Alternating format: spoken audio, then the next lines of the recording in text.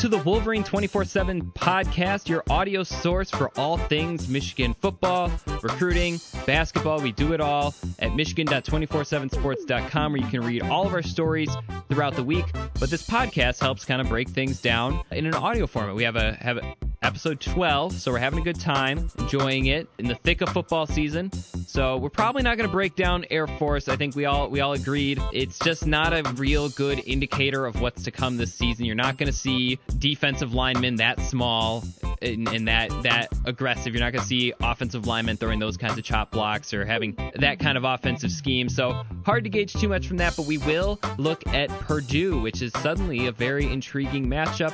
Other things to come on this show, we answer your questions, which we posted in the 24/7 board. Couple recruiting updates, and maybe not good ones if you're a Michigan fan.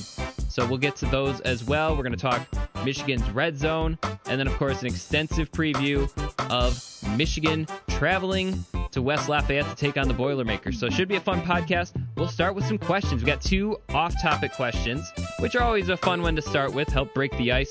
Oh, by the way, I'm Zach Shaw. I'm your host. On the phone lines with me are Steve Lorenz and Isaiah Hull. And, guys, we'll start with one from Schmark Dog, who said, if you could design your ideal day off with no constraints on travel or money, what would you do? So our site, the name already suggests that we don't get too many off days, but suppose we did get one and we could go anywhere, do anything. Isaiah, we're going to start with you. What are you doing it with? I'd probably end up going to Italy, to somewhere in the Amalfi Coast, or if I could teleport or just kind of get around, I would just go basically from place to place and eat all day. Used to be able to include alcohol in that. That would have been fun, but basically it would be going to Italy, seeing just the beautiful landscapes, the beautiful sights, and just kind of seeing what the culture is like through the food. That's pretty much my favorite thing to do, period, anyway, is just going different places and experiencing the different food that exists in different neighborhoods and regions, whether it be just locally or Kansas City, when we had 10 different barbecue places. Which is why I think I was sick for like a solid month, though, because I just it was like, oh, barbecue, yeah, it's 7 a.m. Why not? Yeah, you can do it. I like that answer. Yeah, that would be my thing. All right, Steve, what about you?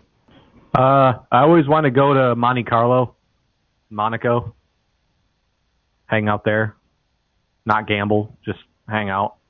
Maybe gamble a little bit. Nothing big, though. I'm not a big gambler, but I guess it'd be kind of hard to go to Monte Carlo and not throw a few bucks down on something. So, yeah, I don't know why. Just always a place I've been kind of enamored with. So that'd probably be my choice. Get on a yacht and go sail around on whatever. I don't remember what sea it's on, but it's somewhere out in one of those seas. So, head out there and do that whole thing. Maybe be there for the Grand Prix, too. I know Monaco's kind of known, and Monte Carlo is known for the big Grand Prix. I always think that's kind of a neat international sporting event.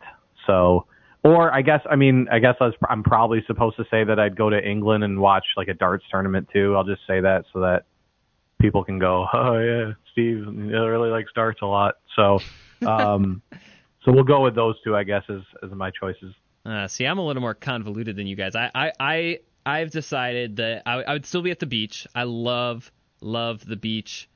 Hoping Michigan plays in a bowl game by the beach or something of that sort.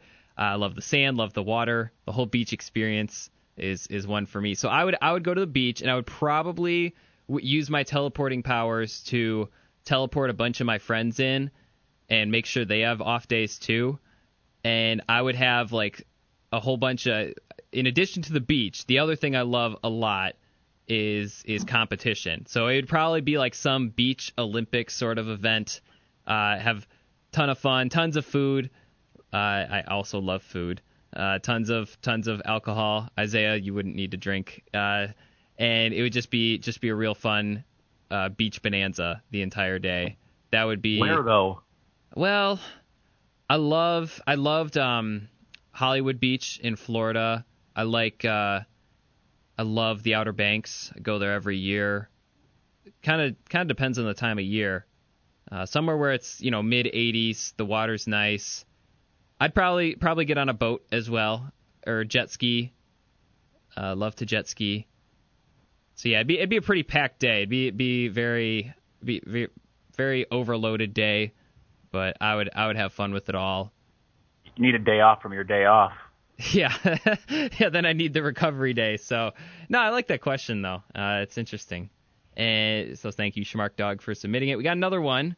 This one comes from Via Azul 97, who says, you have to compile your perfect game time meal for Michigan football, picking one item from 3 different fast food restaurants. What do you pick and from which restaurants? So fast food is up for interpretation. Like I don't know too many people that are having Michigan game time meals of like McDonald's, right? So how about we do to make it more specific, we'll do one from a legitimate like fast food restaurant that like has a drive-through, one from something a little bit, if you want, something a little bit more like a chain, but like it could be like a chain restaurant, so like Buffalo Wild Wings. And then we'll do one just a shout out to our locals. I know we got a lot of Michigan listeners and a lot of Michigan alums that listen. We'll do one from Ann Arbor specific thing. Since I just threw that out to you guys, I'll give you guys some time. I would really want a lot of spicy chicken sandwiches from Chick-fil-A. That is the best fast food there is. You're gonna have a tough time convincing me otherwise. Although I don't know if I necessarily want to have my entree part of the meal be from one of those, but we'll get moving on. Let's see, the chains. I guess I'll take milkshakes from Steak and Shake. There's probably a way better option than that, but I really want milkshakes to be a part of this. And then for my final meal, which I suddenly have a meal with no sides. I just have milkshakes and burgers, but I'm gonna get some of the pizza from the original Cottage Inn, not the chain part, but like the original one downtown with the super gooey cheese. You get that 5 meat. Their 5 meat deal is not too bad, and I just think it's some of the best food I've ever had. I'm a big pizza lover, so I'm a little biased toward that. So yeah, I could do that before the beach day because I'd need to exercise and burn a lot of calories after that. But that's probably what I would pick. Again, fast food up for interpretation. Love. Yeah. Jack in the Box has jalapeno poppers. Chipotle, obviously. But for you guys, one fast food item from like a true fast food, one chain restaurant thing, and then also one Ann Arbor specific thing, because we all are Michigan alums. We've all spent a lot of time in this town. So, Steve, are you ready to go? Yeah. All right. What do you got? So I would call it, I think there's like 4 or 5 of them, but out in LA, there's a burger place called Father's Office that makes the best hamburger that I've ever had in my entire life. So that would be my chain, not fast food item. And then my fast food item, which is a tough one, because I'm going to try to just play it straight here because it's a burger. I feel like I should have fries with it. I'm pretending this is one meal. I would choose like Five Guys. I think Five Guys probably has the best pound for pound fries in the fast food industry. Okay, we can do burger and fries. I think we can do that. Yeah. I'm just playing. I'm pretending it's a meal. You guys don't have to pretend it's a meal. Do you get Cajun fries at Five Guys? Yes, actually, yeah, always. Yeah, they're very good. Yep. You can't. I don't think you. Yeah, it's kind of one of those you have to's type. I've never gotten the original. It's a lot plain. Of fries that don't have a lot of flavor if you don't get Cajun. Agreed. And to finish it out, Ann Arbor, honestly, like I'd probably pair it with like a Bam Noir beer at Jolly Pumpkin. So I would get a burger, fries, and then an alcoholic beverage.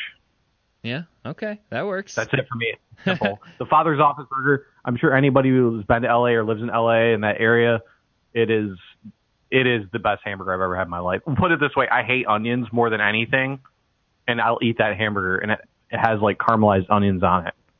That's a good indication. In-N-Out and Father's Office, the only hamburgers in this world that I will eat that have any kind of onion on them. So, Isaiah, have you been to Father's Office? I know you lived in L.A.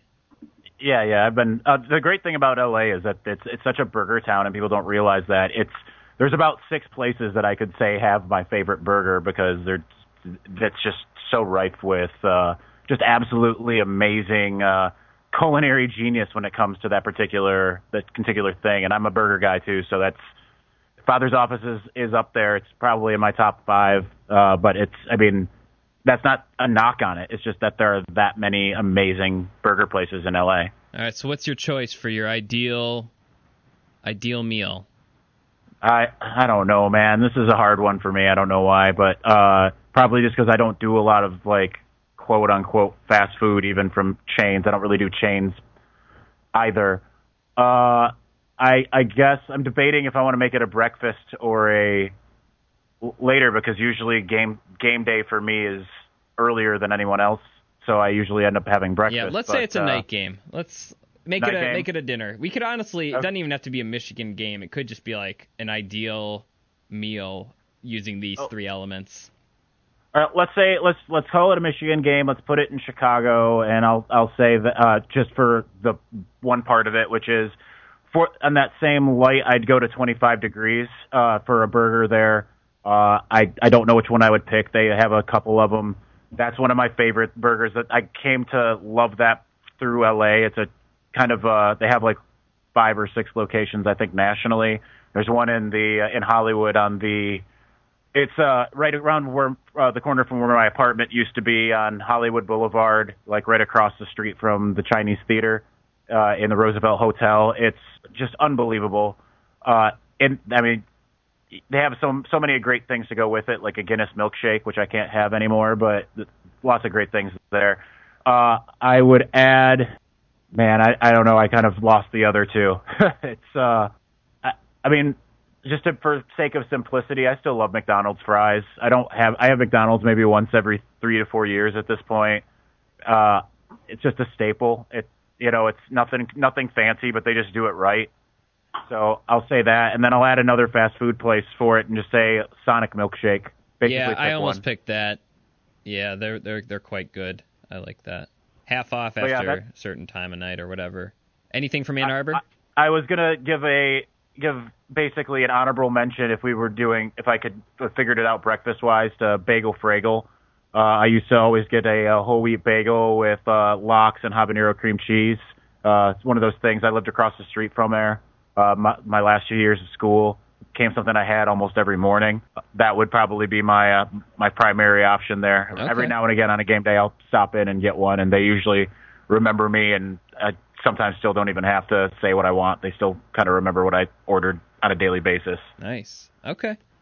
Cool. Well, those are our off-topic questions. Never even heard of it. You never heard of Bagel Fragel? Oh, man. No. I don't do bagels.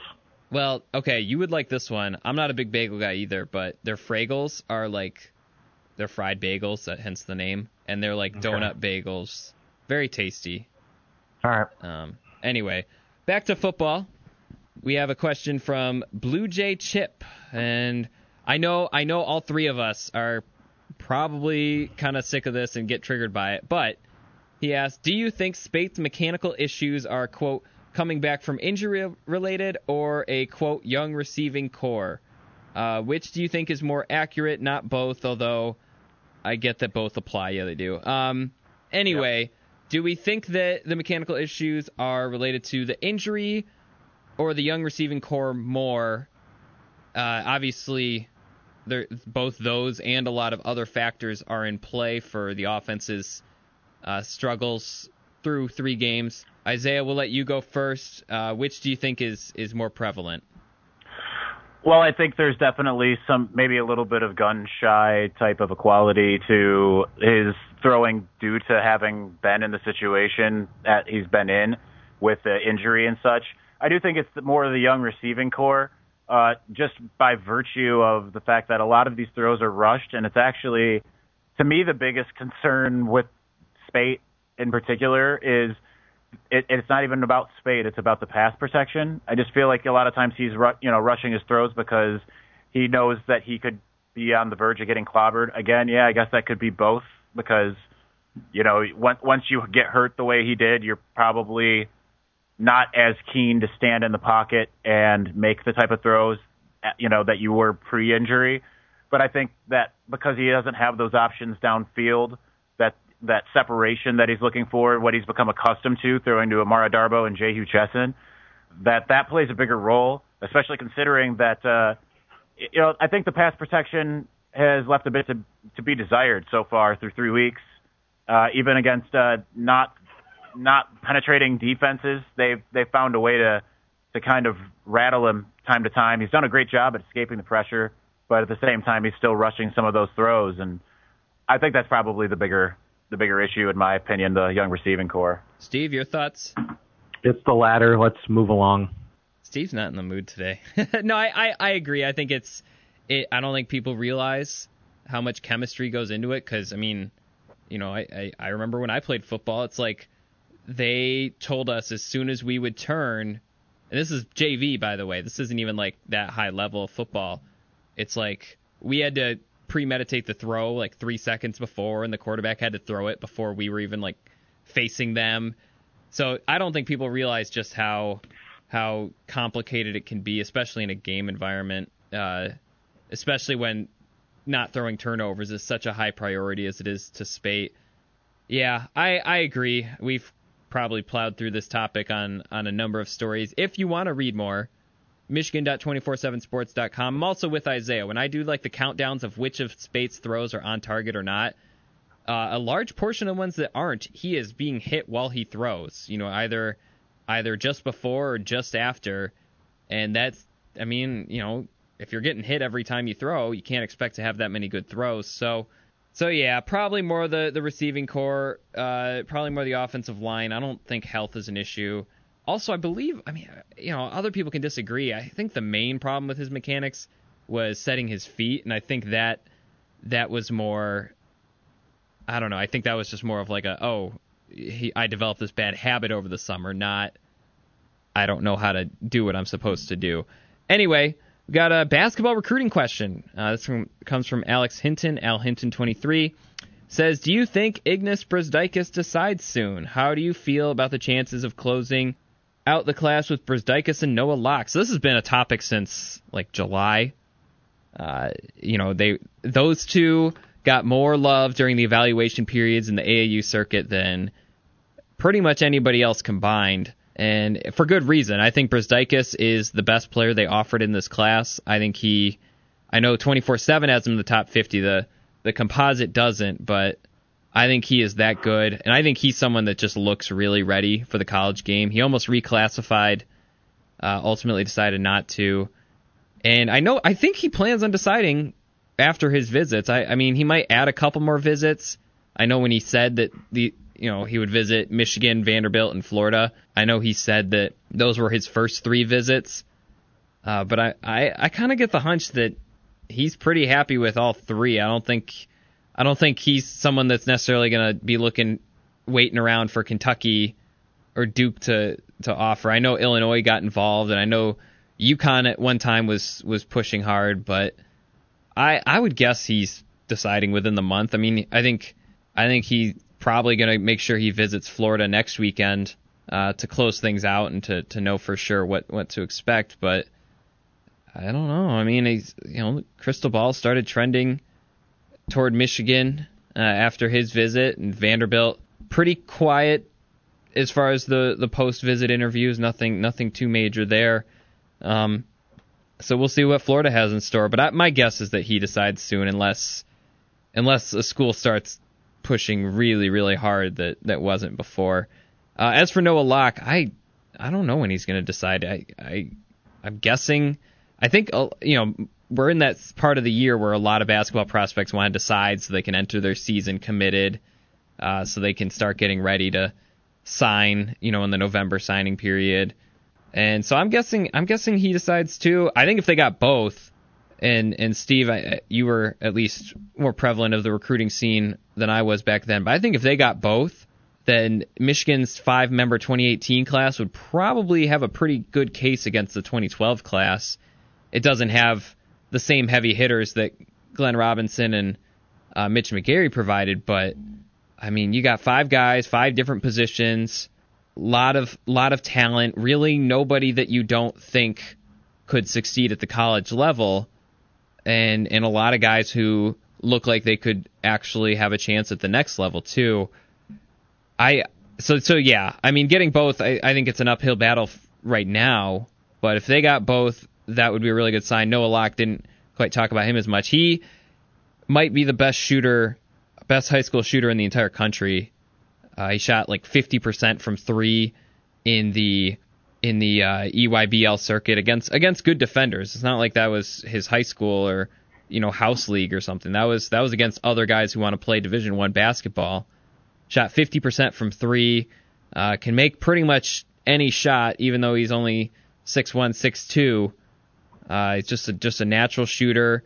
Seems to like Michigan. I mean, some schools, Kansas, Maryland, Virginia, didn't make the cut for his official visits.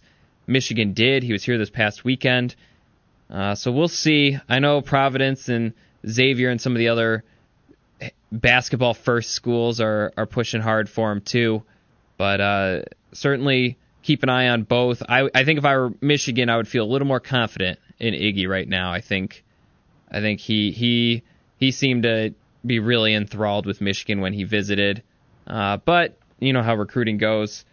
You never quite know until they show up to campus, right, Steve? You've got your recruiting question. My recruiting question for you, Otis Reese and Emil Ekiyor, verbal commits to Michigan from SEC territory, and the rumblings are that they are looking at other schools. And as we just said, recruiting, there's hardly any certainty, even when you think there is. What is the latest with these two, and what should Michigan fans think about all this? By the way, yeah, so I'm looking at the basketball commitment you asked about 2012, and it's hard to 18 could be good if they close out with those 2 guys, but you're talking about 4. Oh, they need the 2. Yeah. They need, yeah. But No. I agree though. I mean, on paper it'd be very. You could even argue it's stronger with Taylor Curry just being a complete wild card after moving up a class, in my opinion. Yeah. But the main so is Spike and Karras, Right, exactly. And then David DeJulius is somebody I think you could maybe argue still even just a little bit underrated at 131 in the composite. So. But yeah, it's funny. I mean, that class, holy cow! Robinson, 4 McGarry, NBA players and Spike Albrecht, yeah, who almost was the reason, that they hoisted the national championship trophy with Spike. So, be pretty, 18. Yeah, there's a lot of excitement. I mean, I agree that Iggy is definitely I don't know what you call a guy like a maybe he'd be the headliner. I don't know. I mean, I agree. I think he's got the highest ceiling of anybody. Yeah. That they're recruiting or have verbally committed.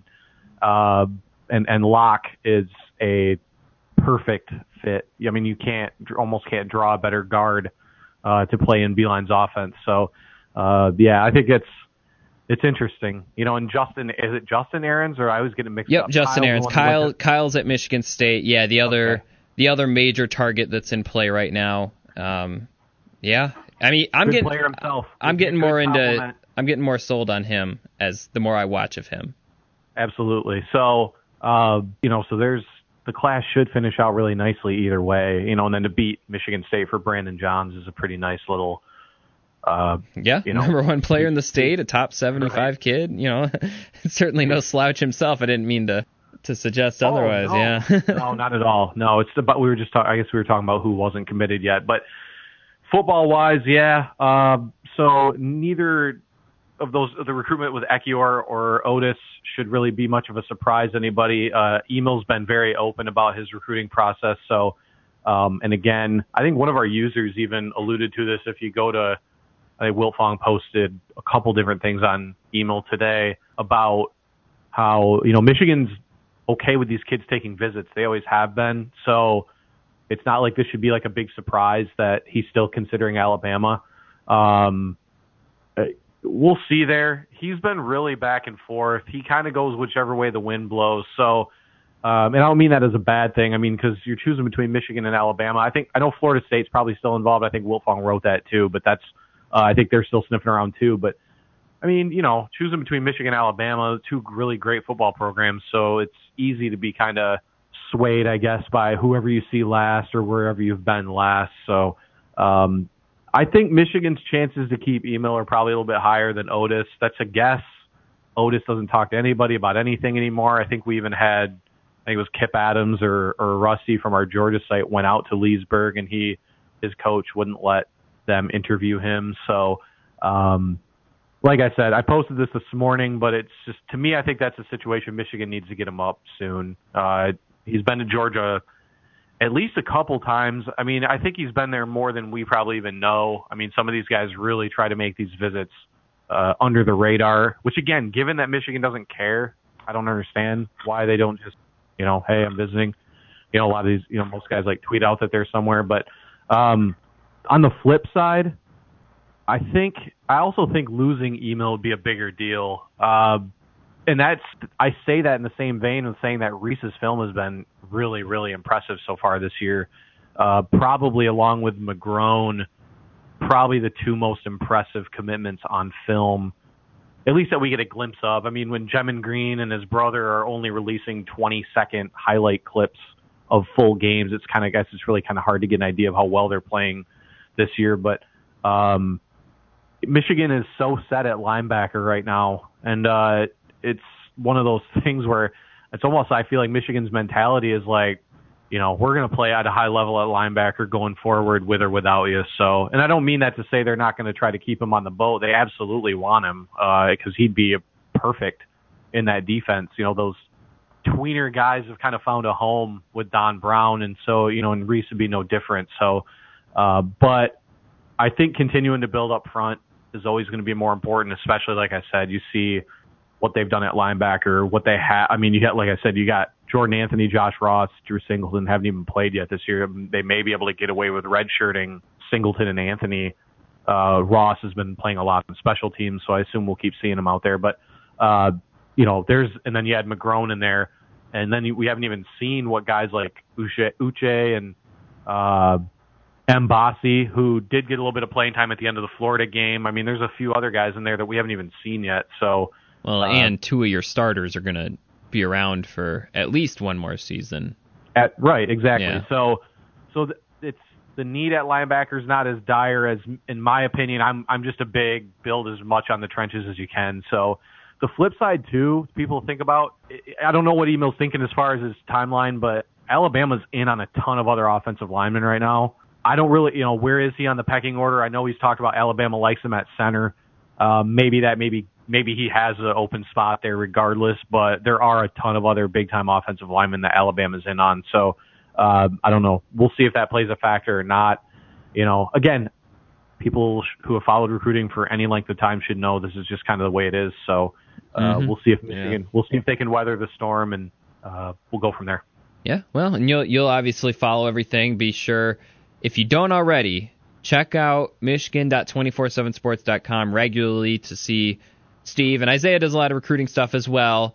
The latest updates as Michigan tries to solidify and close out its 2018 class and also build for 2019. But we're back to the 2017 team, which we're generally, I said at the beginning, we're not going to look too much into Air Force. We're not going to break it down. It's just not a good indicator of what Michigan can do against, with no disrespect to Air Force, more normal teams, teams where the linemen are big and they block regularly and they run a regular system.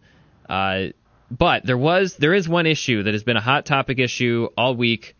We've written stories about it. We have dissected it, but we're going to do it here. The red zone offense, they've made 10 trips and they have 1 touchdown. They also have 8 field goals. So they are getting points, but you could tell on Saturday, the fans are growing frustrated that Michigan can move the ball. I think the stat that I had was 6.9 yards per carry before you get to the red zone, and then once they got to the red zone, negative 0.3 yards per play. It was 6.9 yards per play, not per carry, per play, and then it drops to below 0. So certainly something is off. I have my thoughts, but Isaiah, I want to hear what you think of first. We've been to these press conferences, we've heard the coaches talk and the players talk. I think everyone's pretty sick of talking about it. Obviously, they just want to do it. But what, in general, have they been saying about the issues and what needs to be corrected? Well, I mean, they definitely have credited some of the, a bit of the play calling that's happened and their inability to do things like pick up the blitzes and such of that, things of that matter in the red zone.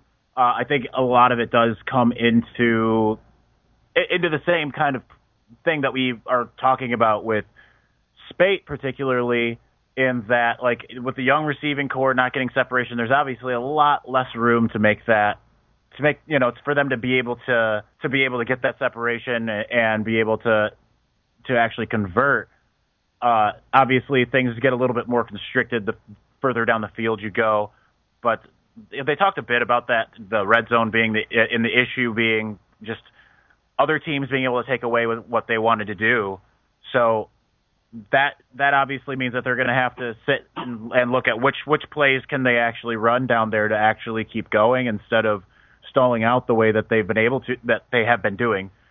That's what we've been looking at all, so far this season is a team that can drive the field for the most part, and then they just stall out. So they clearly have some things that are working. So it's just finding those other things that work better the further down the field you go. So yeah. We'll see if they're able to do that.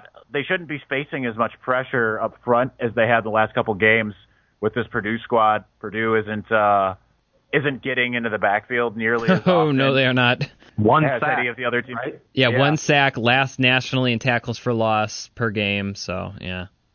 So this should be one of those things that if they're still not able to convert, if they're still having issues, you're going to have to look at both the play calling and what, if they're going mostly pass in those situations, then what's going on with the receivers? How are they? I know it's a young group, but how are they not able to get enough separation to be able to allow the team to continually move the ball? Yeah, and one thing, and I pretty much agree with all of that. The only thing I would add is that I almost felt like when I watched the Air Force game, I wasn't watching the red zone too closely in the other two games, but it really just seemed like Air Force was a little more desperate and a little more, I think I said this in one of the stories, like not to get all any given Sunday on you, but like they wanted to scratch and fight and claw for that inch, and Michigan seemed, at least at times, more resigned with just doing things normally, and then if they needed to, get the points. But like as you get close to the end zone, because Michigan's also 102nd in third down conversion rate, and I think it's the same principle where the defense gets a little more desperate. They're ready to run harder, push more, do everything as hard as they can to try to get off the field. And Michigan's offense, you talk about getting separation. I think that's one example. I think there were some blocks that weren't held as long as they could have been, or blocks that were just missed. And so, play calling plays a role, but I really see it as almost like a mentality thing. And so in the same vein, though, as you said, Purdue, they've allowed more red zone touchdowns than field goals and non-touchdowns combined. If there is a team to fix this issue with, it's probably this team. The other thing is personnel issue. And Steve, I want to get your thoughts on this because, last season they had guys like Jake Butt, who was really reliable in the red zone. They had, Jabril Peppers, the Wildcat. I know people kind of criticize the usage of it, but it did work a few times in the red zone. And then you had a guy like De'Veon Smith, who was very much a one gap. He could run between the center and the guard and fight for an extra yard. So who on this team do you think needs to step up from a personnel perspective for this issue to be corrected? Obviously there's a few guys. Kakoa Crawford still. I guess he's the de facto number one, at least for this Saturday. I still think it'll be Peoples-Jones by the end of the year. But, I think Crawford is a guy who has been very up and down this year. I thought he did not play well against Air Force at all in any facet of the game. So I think he's a guy. I think Chris Evans too. You look at Michigan's offense and you look at what they pulled out against Florida and what they've done since then. They have just not utilized Evans as in as diverse a way as we were told and as what we expected. And again, which leads me to believe that we're going to see more of that. Now, whether that's going to be this Saturday or if they'll still hold off on it, I don't think they can really afford to hold off much longer on the road against a team that's definitely going to be fired up to play on Saturday. So, I think Evans is a guy, Isaac's been their most effective back this year, but Evans is so versatile, is a guy I think is the best at being able to get skinny between the tackles and get to the second level. So the obvious one is Spate though. Here's the thing though, you look at Michigan in the red zone, and I know like every site tried doing their big red zone breakdown and stuff. Yep. Yeah, it was like, it's like the new thing to do now. It was this simple, is that they're not all on the same page on every play. One play, it's a missed block by a receiver or a tight end. Next play, it's a running back missing the hole. The cut's there, but they take the wrong cut. The next play, it's Spade overthrowing an open receiver or making a questionable decision. It's like it's not just, you can't just look at one thing and say this is what's ailing them right now. It's kind of a hodgepodge of stuff, I guess, and that's why, like, I in my new favorite article to write, our grades, which people love so much, is it was really hard to grade the offense because each unit, if you just took each unit what they did individually throughout the game last Saturday, that each unit actually played pretty decent. It was the fact that there were multiple instances where, like I said, it'd be one unit that faltered on one play. So like the protection, like there was the, trying to think of what play it was. One of the, maybe it was this where Spate threw it to Black in coverage, which is his worst decision maybe of the year, where he had Ty Isaac wide open underneath, would have gotten an easy first down. I think it was that third down at midfield. The protection was perfect. Spate dropped back perfectly. Isaac got himself wide open in the flat, and then Spate makes probably the worst possible decision on that play, right? So everything was clicking except the quarterback made a bad throw. And then there's a play later on where Higdon has the field's wide open if he makes the right cut, the cutback that he's supposed to. And the offensive line blocked it perfectly, but Higdon misses the cut, and they get like 1 yard or no yards. And it was like that kind of day, where it's like everything, like everybody was working on 9 plays out of 10, but there was something missing on a lot of individual plays, and it was almost always from a different player or unit, so just kind of weird. That's why I kind of feel like they're going to eventually I think it's just more about consistency, and I still think there's a lot of working out the kinks type stuff. I went back and looked at Spate's QBR, which you can take that rating for whatever you want, but you can still use it though relative to how they've graded him in the past. And his last 2 games would have been lower than, I want to say almost every game, I think, except for Iowa last year. I think that's about right. Yeah. Right. So I don't think there's no way he's taken a precipitous step back. He's not stepping back that far. I think that's more indicative than anything that there are a lot of different issues going on. So, there's no way he would fall that far down, after playing at a pretty high level for the majority of the season last year. So, but in the red zone, Zach Gentry, I don't want to put pressure on Gentry because he's still just acclimating himself to the offense, but he can kind of be that guy in the seam too, that speed size combo, that can really create some mismatches. So, I'd say Evans, Crawford, Gentry, I guess, the guys that really could make a difference.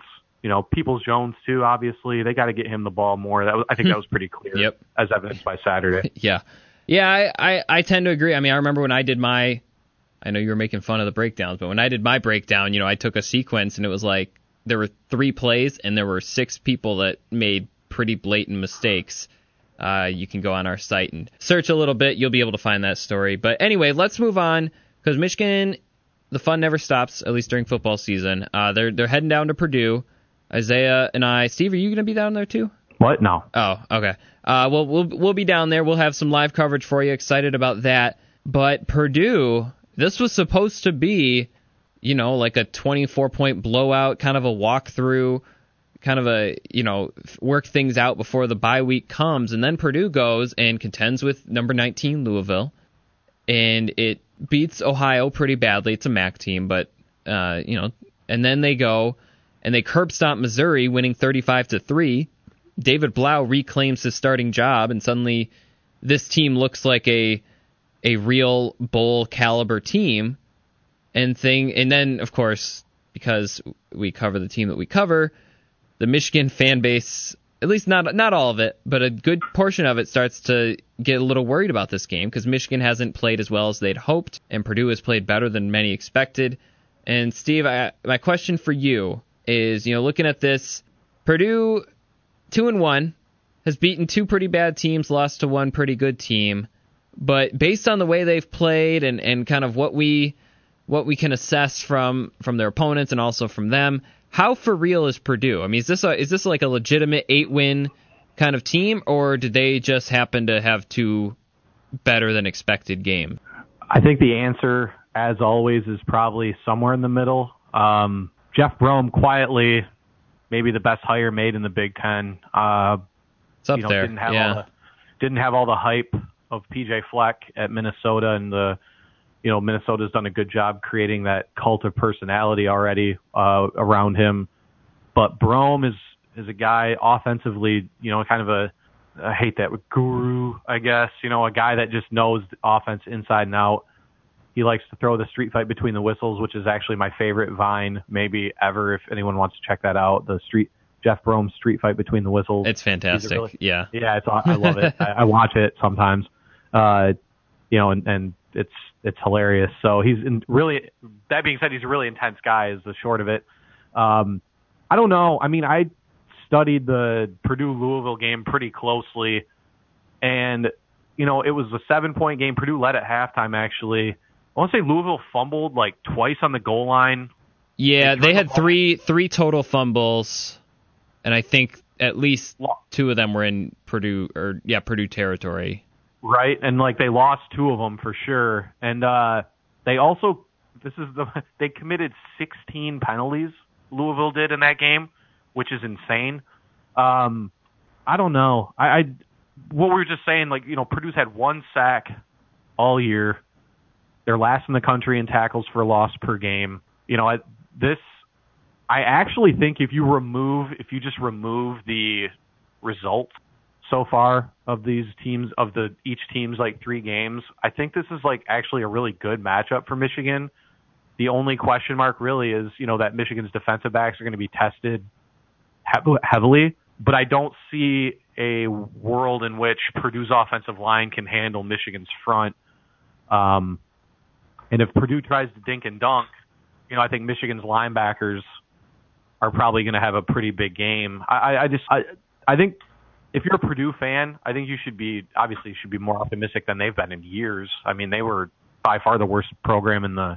They have 9 wins in 4 years. Right. Only Rutgers is worse, and I don't even think Rutgers win-wise is that bad in the last 4 years. Right. Because they went to a bowl. Purdue hasn't even been close. But yeah, continue. No, you're right. I forgot about it. Rutgers is the worst program in the Big Ten. So, so I don't know. I mean, it's the same thing as it always is for me. They're going to play they're going to go on a road field against an intense crowd. I think they're saying this is going to be a sellout. It's going to be the biggest game for Purdue football in a really long time. So Michigan's got to withstand that. But I think this is a game where Michigan should be able to win on both sides of on the trenches, and that's where I think that they'll that's where I think this game will probably end up being won. I don't know. It's going to be it's kind of interesting because they're almost literally the opposite of what Air Force was. So, the defense is we're going to really learn about how versatile Michigan's defense is. Yeah. But I think they're going to be up to the challenge, though. It's really hard to see them not. especially for the front seven. It's just attack. I don't really think that ever really changes. So, it's going to be a fun. I don't want to say it's going to be a fun game, but it could be. I think it'd just be a really interesting game to watch. And Isaiah, Steve talked about how it could be a good matchup for Michigan, but I mean, we know Purdue is not Iowa last season. It's not going to be this, kind of nasty, hard to beat team. If Michigan does what it needs to do, it should win, and it probably should win with some margin for error. That said, Michigan does have some work to do, and so my question for you is, what concerns do you think need to be addressed the most in order for Michigan to come away with the win that it is probably expecting? Well, weirdly, it's kind of weird to say this, but I don't have a ton of concerns going into this game, and that's just because it really is a strength versus strength, weakness versus weakness situation. So actually my biggest concern falls on, Steve already said it, which is the pass defense, because you're looking at a hot Purdue team. David Blau likes to throw the ball a lot. He's completed 76% of his passes. So it's going to be a huge opportunity for this Michigan secondary to prove that they are what we've seen out of the first three games, because they haven't faced anyone that's really going to light it up. We thought maybe Florida had that opportunity going with a new quarterback. Obviously, they were without Antonio Callaway. But at the same time, like, Cincinnati wasn't really going to be much of a challenge in that light. Air Force only threw the ball 9 times and they completed 1 pass.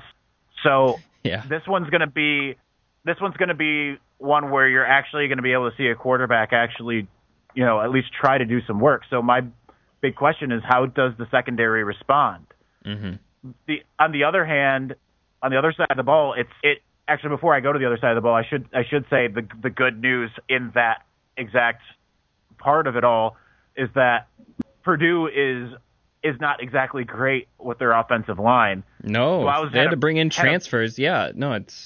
Continue. Sorry. It's okay, but Blau has done a very good job despite that. But they're in the bottom tier of in the country, is having let up 8 sacks so far this year. They're going up against the number 4 Michigan team that's got 13 sacks on the season. So it's one of those things where it in a lot of ways is strength against strength, but that's where the concern starts to kind of go away, is that you also have strength against weakness on that same side of the ball, where it really is ultimately Purdue's biggest strength. They're a passing offense, but their biggest weakness on the other side of the ball is, and probably for their whole team, is their pass defense. So that's where you want to start seeing this Michigan team be able to pick it up offensively, especially Wilton Speight, those young receivers, because if they can, this is a game when if they can't get it going, then I think it's finally time to start being concerned, because this is the type of unit that they're going to be going up against, where this should be a big day through the air. They're a bit more stout against the run, and so I'm not really sure if Michigan will continue to have their high level of running in this game. They should. They're just more talented as a team overall. Never forget that when you go into games like this. Overall, when you have strength versus strength, or even weakness versus weakness, the more talented team is more likely to win out. Mm-hmm. So that's kind of how I look at it. It's not really that there's a ton of concerns. It's just that we're finally going to start getting some answers to some of these questions that have been brought up the last couple of weeks. Yeah, sorry, just to close out that thought on the offensive line, I didn't mean to interrupt you there. They brought in a Northern Illinois bench, a lineman who did not start for Northern Illinois, and a lineman from Rhode Island, an FCS school, and they are both starting on that offensive line. And then they also have a couple other new starters. So Kirk Barron is pretty good, but other than that, they have their work cut out for them. And yeah, I tend to agree. Strength versus strength, weakness versus weakness. I think Michigan gets the edge in talent and also in coaching and in preparation. So I think our concerns are limited. Let's run through some over-unders. We're going to do, if you want to add a sentence or two, you certainly can. Some of them warrant it, some of them don't. These come from Via Azul 97. He tried to get them in last week, wasn't able to, so we'll reward him by giving him this week. I'll start number 1, 200.5 yards rushing, over, under. I'll say under for Michigan. Jeff Brom, he made it pretty clear in the press conference that he wants Spate to beat him. He's going to stack the box, going to be kind of like Central Florida and Air Force and some of these other games where people were getting nervous about the run game. I think they're just going to stack the box. I think they're really going to try it. That said, they are a little better defending the pass just based on skill set, but I'll say under. Steve, 6.5 players with a reception. Oh boy. Hasn't happened yet, I don't think, but right. But I'm actually going to say over. I think they try to mix a couple screens in on Saturday, so I think the running backs will get a couple. Running backs might get a reception, and like you said, Purdue's going to go all out to stop the run, which is the only game plan they should have. I mean, there's really no reason for them not to attack it that way. So, yeah. So that means more throws, and I think over. Okay. Isaiah, 50% touchdown rate in the red zone, 50.5%. If it's 50, it's under. But over or under at that touchdown rate? I'm going to go with the over on this one. I think that. I know that that's been the primary focus of practice all week is finding out what they can do to change some of these issues. We've talked about it at length. Yes, we have. And considering that the defensive side of the ball for Purdue is not the strongest, I think Michigan excels here and finally starts to answer that question as well. And then 60% completion percentage for Spate. That's a tough one because I think Purdue's actually done a decent job of minimizing completion rates. Like they'll get like pass breakups and picks. They might not like actually defend the pass that well. We talked about the sacks and obviously the points allowed speak for themselves. But I'll say under. It's hard to complete a lot of passes on the road. I don't think Spate's gonna have a bad game. I think he's gonna be just fine. But I don't know if he's gonna hit that 60% mark completion wise. Especially if they're spreading things around and peppering to guys who maybe don't get too many targets. But we'll see. Steve, 3.5 total receptions by tight ends combined. Well, they had one target last week. I assume they're going to have more this week. But 3.5 receptions, over or under? I'm going to go over again. I'm surprising myself with these answers. I'm going to go over. I think that they're going to attack the middle of the field because Purdue's going to play such an aggressive run defense. So that's what I mean. Like, I think you'll see a couple screens. I think you'll see some and more work in the middle for the tight end. So the question will be which tight end will it be, right? So I'm going to go over though. Okay. Over. All right. Isaiah, 6.5 tackles for loss for Michigan's defense, over or under? Clearly over. Yeah. Wait. Yeah, they're averaging like 10 or 11, aren't they? Oh well. Yeah. And with that offensive line, we talked about it. Yeah. Yeah. All right, for me, 1.5 turnovers forced. Well, Purdue last season threw over 2 interceptions per game. I don't think they're going to be that bad this season, but I think against a turnover-heavy team like Michigan, they're going to be. Jeff Brom basically said in the press conference, he's like, unless we play a lot faster as an offense, our quarterback's going to be on his back a lot this game, and so I'm guessing that leads to some errant throws, and I'm guessing that there will be a fumble. Michigan's been quietly kind of good at forcing fumbles this season. Maybe not missed on a couple, but they've been pretty good at it. So I'll say over. Steve, 305 total yards allowed. Remember that Purdue is averaging 400 yards of offense per game, but Michigan has not allowed anyone to get more than 250 yards. So over, under 300.5. I'm going to over, but it'll be close. That's kind of a tough one. It's hard to imagine Purdue being able to run the ball, though. That's kind of the thing is, but I'm still going to say over just because I think they're just going to they might throw the ball like 60 times. You know what I mean? So I guess those yards will add up after a while. I'm going to say over, but I think it'll be close to that. I still think Michigan's defense is going to have a big game. So. I think it'll be a great stat game for them. One thing to note about the run game, Markel Jones has missed the last 2 games. He's kind of like their Mike Hart in that he's going to be their best running back they've ever had. Even though it's a school that primarily is focused on the pass, but he's been out. I don't know if he's going to be back. They said out 2 weeks for sure, possibly more. So now we're in that possibly more territory. Anyway, Isaiah, 7.5 tackles for Mr. Devin Bush Jr. I'm going to go over. That's a little bit, I guess, a guess there just for the sake of 12 this last game. Yeah, it's hard to tell who's going to get him. Games. Yeah. But he's playing with so much confidence, and it's hard to how do you even neutralize him? I don't think that they don't have like you're giving up something somewhere, yeah.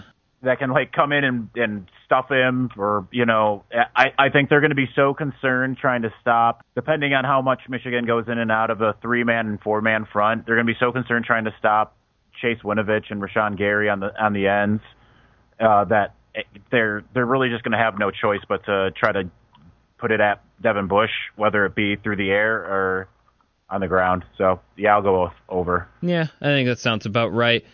Last two are a little sillier, or just more guesses, so no need to elaborate too much. Steve, 48.5 yards for longest made field goal for Nordine. It's going to be a hot one. I don't know what the wind is going to be, but he get a 50-yarder? Yes. Okay, there it is. I'm going to over. Yep. Okay. All right. And Isaiah, 2.5 mentions of Drew Brees and Joe Tiller during broadcast. We obviously don't listen to the broadcast, but 2.5 mentions? I'll go over, and it will be just by myself, while I'm on the sideline. Be like, wow, Joe Tiller, when he was the coach, this isn't what Purdue looked like. And Drew Brees, he was a quarterback here before. Yeah, screaming to the ambient mic, Drew Brees! But so, yeah, I'll do that. All right. You'll know it's me. Okay, so we're going to do a prediction story later on. 3 bold predictions, 1 MVP, and 1 in our score prediction, and along with like a little bit of a game overview. But we're going to do 1 bold prediction, 1 MVP, and 1 score. We'll go one at a time. Steve, we'll let you go first. Prediction, MVP, and then score. My 1 bold prediction, I'm just going to this isn't copping out either. I'm literally going to give the same prediction I did last week. I think Chris Evans gets 120 total yards. So, like I said, what did he get last week? Not many. Yeah. Well, he fumbled. Fumbled and they took him off. Here's the thing, though. I actually thought he looked really good when they put him in late in the game, though. He looked like he ran with a little more force, or a little more, what do they call it? A little more intention, or some lame word they use to say the guy ran hard. I'm going to stick with that, though. I think he does it this week. I'm going to maybe keep predicting this until it actually happens, because I think it's going to happen at some point. So, and this game kind of sets up for him to maybe make a pretty big impact, because I think Michigan, like I said, I feel like they're going to go mix in a couple screens. They're going to be playing aggressively, get a couple screens out on the edge, get him in the open field. So, Chris Evans, bold prediction. MVP, I'm going to say Hudson. He's actually been playing really, really well statistically. He hasn't gotten the hype that Bush has gotten, but he's played just as well all around, an all-around game, outside of maybe a couple issues setting the edge. I know Brian and Ace at MGO Blog had some good stuff there in their UFR this week about that. So I'm going to say Hudson, and then my final score. Been going back and forth on this one. I think it's going to be. I think Michigan wins. I think it's 30-20. I think they. If as long as the spread stays at 10, I think that they cover right on the dot. Okay. Well, I'll go, and then Isaiah can go. My bold prediction, and this is like kind of a weirdly specific one, but I think Michigan blocks a kick or a punt in this game. They've been pretty close against Cincinnati, and had a little success against Air Force as well. I think between Purdue's offensive line being not that good, their special teams has had some issues with just general cohesiveness. The field goal unit is at 50% in their field goals, and they have a really good punter, but I don't know if he's necessarily going to get the protection against a team that would love. I mean, Michigan, they've probably got it circled as one of their things to do. If the crowd starts getting into it, nothing kills momentum more than blocked field goal or a blocked punt that ends up flipping the field. And and all that. So I think they get one this week. And then my MVP, I'm going to say, it's kind of lame to say it because it's like kind of an easy pick-in, but I think Rashawn Gary, I think Purdue actually has a solid, Dan Steinmetz, I made fun of their transfers, but he's from Rhode Island. He's actually done fairly well, albeit against worse defensive ends. So I think Winovich, I don't know. I mean, you could probably pick either one of them, but I think this is a game where Rashawn, it's another one where the offensive line can't really afford to either they're just kind of screwed no matter what they do. So I think they try to single him a little bit more. They don't have an experienced running back to come in and provide help if needed. So I think he's going to end up having a handful of sacks, and he's going to have himself a big game. Then, score prediction. I was going to say 30-20. I think I said 34-21 on air earlier today. I'll say 34-17. Upon further review, I think Michigan can keep Purdue in check a little more on defense. Isaiah, let's see. Bold prediction, MVP, and then your score prediction. Well, my bold prediction probably isn't that bold, just considering the role he's going to be stepping into. But I have Donovan Peoples-Jones with at least 150 all-purpose yards for a second consecutive week.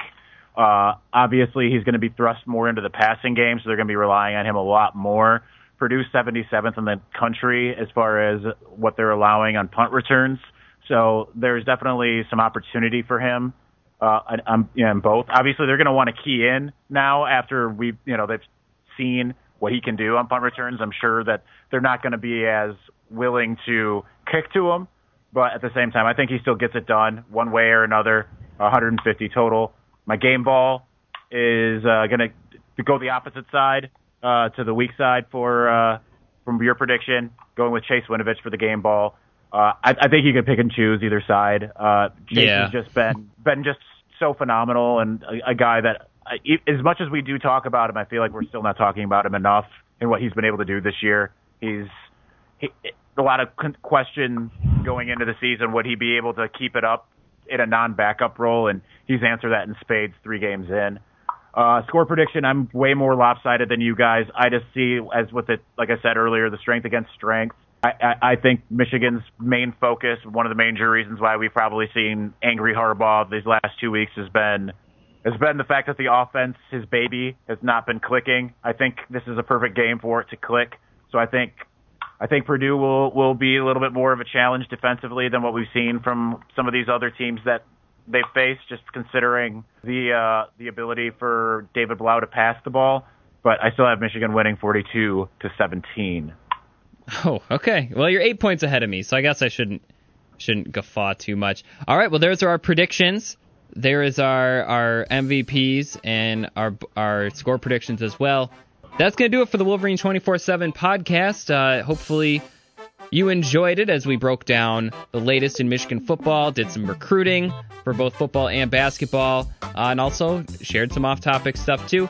Had a lot of fun. If you want to read more of our stuff, go on over to michigan.247sports.com. Of course, I highly recommend it. But no, we've got tons of stories throughout the day, every day, 24 hours a day, 7 days a week, hence the website name. So it should be a good resource for you if you want to know more. That's going to do it for Steve Lorenz and Isaiah Hull on the phone lines. Thanks to them. I'm Zach Shaw. This has been the Wolverine 24/7 podcast. Hope you had fun. Hope you learned something, and we'll see you next time.